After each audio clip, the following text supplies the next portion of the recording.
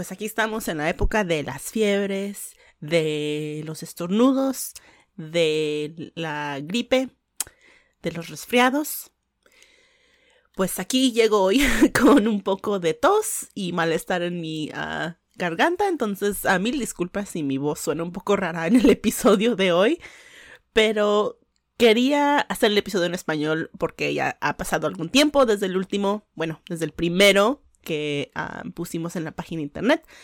Entonces quería llegar hoy para hablar un poquito sobre la empatía y sobre cómo cada comportamiento de un niño es como una forma de comunicación. Entonces cada vez que un niño se comporta de cierta manera, sabemos que típicamente están tratando de conversar con uno, ¿no? Que tienen una necesidad que comunicar, pero no saben cómo. Entonces se les reflectan y se reflexiona, ¿no? El sentimiento en la forma en que se comportan. Entonces hoy quiero hablar un poquito sobre ese tema y, como dije, sobre la empatía. ¿Y la empatía qué es? Es la capacidad de imaginar, ¿no? Entender cómo se siente otra persona en una cierta situación y poder responder así con cuidado y como que decirles que sabemos cómo se sienten, y eso es la empatía. Y obvio la empatía tiene que ser natural, espontánea, muy sincera. Es una habilidad social y emocional bastante compleja. No todos les llega naturalmente la empatía, y incluso los niños tardan en desarrollar este sentimiento, ¿no? Pero eso no significa que no pueden. Verán, los niños nacen con esa capacidad de tener empatía, solamente que aún no saben cómo hacerlo o qué significa, ¿no? Primero tienen que ser capaces de hacer ciertas cosas antes de que puedan hacer y tener ese sentimiento de la empatía. Y vamos a hablar un poquito sobre ciertos hitos de desarrollo que deben procesar y deben entender antes de poder tener esta empatía con otros, ¿no? El primero va a ser ser capaz de identificar sus propias emociones y sus propios sentimientos, ¿no? Deben tener el lenguaje receptivo y expresivo de poder contar sobre sus sentimientos propios.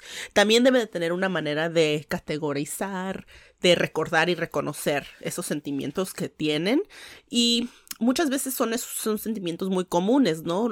Cosas que la mayoría de las personas pasan y tienen experiencia, ¿no? Con estas emociones, ya sea la felicidad, la tristeza, el enojo, etcétera. Entonces piensen en esos sentimientos básicos. Estos niños en este hito de desarrollo deben de tener una comprensión de esos sentimientos básicos. Entonces, ¿qué podemos hacer nosotros para ayudarlos a desarrollar esta habilidad? Pues podemos empezar por leerles libros, ¿no? Mirar carteles con caras de emociones, usar nombres de los niños en su grupo y poder tener esas conversaciones con los niños, ¿no? Entre adultos y niños sobre lo que significan los sentimientos y qué están sintiendo y cómo ponerles nombre, ¿no? A los sentimientos y darles ese vocabulario. El segundo es poder tener un sentido de sí mismo. Les explico. Deben saber que están separados de los demás, que son su propio individuo, que otros pueden tener diferentes pensamientos y sentimientos que uno. Deben ser capaces de mirar una situación y poder imaginar cómo el otro niño o su compañero podrían sentirse y cómo podrían reaccionar, y quizás puede ser muy diferente a lo que ellos piensan que sería apropiado. Y quizás a lo mejor puedan imaginar qué respuesta sería apropiada, ¿no? Para poder actuar en esa situación particular. Y actividades que podemos hacer nosotros para desarrollar esta habilidad sería etiquetar, por ejemplo, cubículos con imágenes de los niños, poder usar nombres de los niños en su grupo, poder enseñar y apoyar las habilidades de esa resolución de conflictos, ¿no? Para los niños y con los niños. Entonces, ayudarlos a cómo manejamos esta situación. No él tiene el dinosaurio, yo quiero jugar con el dinosaurio, pero no me deja. ¿Cómo podemos ayudarlos a ellos a resolucionar ese conflicto? Otra cosa que deben de saber también es pueden ver a los adultos cómo modelan, cómo pueden enseñar ellos mismos cómo se ven las emociones, ¿no? Uno puede expresar preocupación sobre algo, compasión sobre algo y poder identificar identificarnos, ¿no?, con el dolor de otra persona. Entonces queremos enseñarles a los niños la empatía y cómo se ve eso. Hemos visto en investigaciones previas que los niños que pueden interpretar las señales emocionales con precisión tienen más probabilidades de responder adecuadamente a los demás niños y son menos propensos a enojarse y a ser agresivos. Entonces, ¿qué podemos hacer para ayudarlos a poder modelar estas emociones? Un gran lugar para practicar la empatía es en las interacciones durante el juego. O sea, cuando estamos jugando a la casa, cuidamos a nuestras muñecas, tomamos turnos, quizás construyendo juntos con bloques porque tenemos una meta común. Entonces, ¿cómo podemos tener estas interacciones naturales en el juego para poder modular estas emociones? Lo que quiero que recuerden es que los niños que tengan relaciones positivas con otros adultos y con sus compañeros y estas como conexiones seguras madurarán un poquito más natural en la empatía para los demás en cuanto sigan creciendo niños más grandes, ya sea en la adolescencia y finalmente al ser adultos. Saben, una gran parte de la acción que se debe de tomar para los niños pequeños, y estoy hablando de niños pequeños como entre los 2 a 5 años, ¿no? Esto ocurre en su cerebro, en lo que se llama el tronco encefálico. Es donde aprendemos como a huir de una situación incómoda o lo que se dice la lucha, en que vamos a mantenernos puestos en nuestra posición y vamos a tratar de pelear. El otro sistema en el cerebro que funciona durante esta acción es el sistema límbico. Aquí es el cerebro donde pasa todo lo emocional. Si alguien te dice te odio o te dice palabras feas a la cara, pero realmente no saben por qué te están diciendo así, lo hacen como con impulso. El sistema límbico es muy emocional y es donde pasan muchas de nuestras impulsividades. Y obviamente en los niños pequeños no se ha desarrollado este sistema en el cerebro y aún necesita más tiempo para desarrollar. Recuerden que somos criaturas que pensamos, que sentimos, y eso ayudará a recordarles a ustedes que lo que hacen los niños no es reflexión de ustedes como adultos.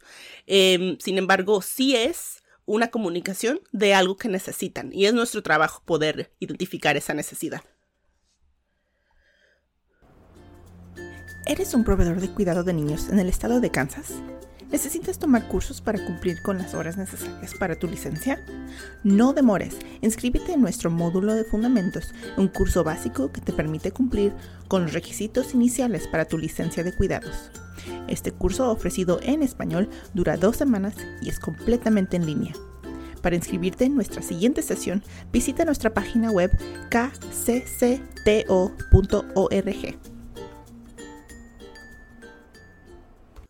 Como estaba diciendo, es importante recordar que su cerebro de los niños no está completamente desarrollado, especialmente esa corteza prefrontal que está enfrente en el cerebro.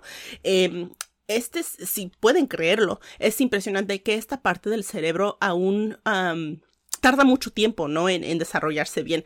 Si saben que tarda hasta los finales de los 20 años de edad. Entonces, si piensan en chavos, ¿no?, ya que están en el colegio 20, 21 años, aún no se les ha finalizado el desarrollo de esa parte del cerebro. Entonces, piensan en eso cuando tratan de hablar con adolescentes o hasta jóvenes, ¿no?, adultos, empezando a entrar a ser adultos y hacer decisiones por sí mismos.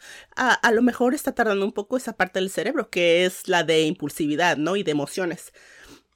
Y en esta parte del cerebro, la mayoría de los adultos toman la mayoría de estas decisiones, ¿no? Y creo que leí también en una investigación distinta que a veces no es a los finales de los 20. Otras investigaciones han dicho que hasta los 30 pueden finalizarse este desarrollo de la parte del cerebro. Queremos recordar que los cerebros de los niños pequeños aún no se han desarrollado hasta el punto en que puedan pensar como adultos. Y incluso a veces pueden actuar como mini adultos, ¿no?, como extensiones de nosotros.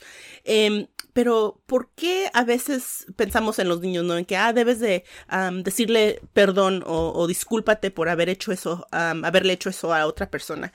Pero ¿por qué las disculpas forzadas no funcionan? Y esto es un hecho. Esto está relacionado con investigaciones que han hecho con niños, que dice que cuando dices lo que sientes y lo dices en serio, ¿no?, del fondo de tu corazón, o sea, lo sientes de verdad, lo siguiente debe ser cierto. 1, sabes lo que hiciste, reconoces lo que hiciste. 2, sabes por qué lo hiciste. 3, ¿sabes por qué estaba mal lo que hiciste?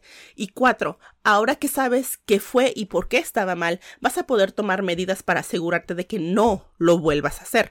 Si estas 4 cosas no pueden suceder, un niño no puede sentir ese rencor o esa disculpa simpática, ¿no? Esa disculpa que sea positiva. Entonces, no es bueno tratar de forzar las disculpas en los niños por estas razones.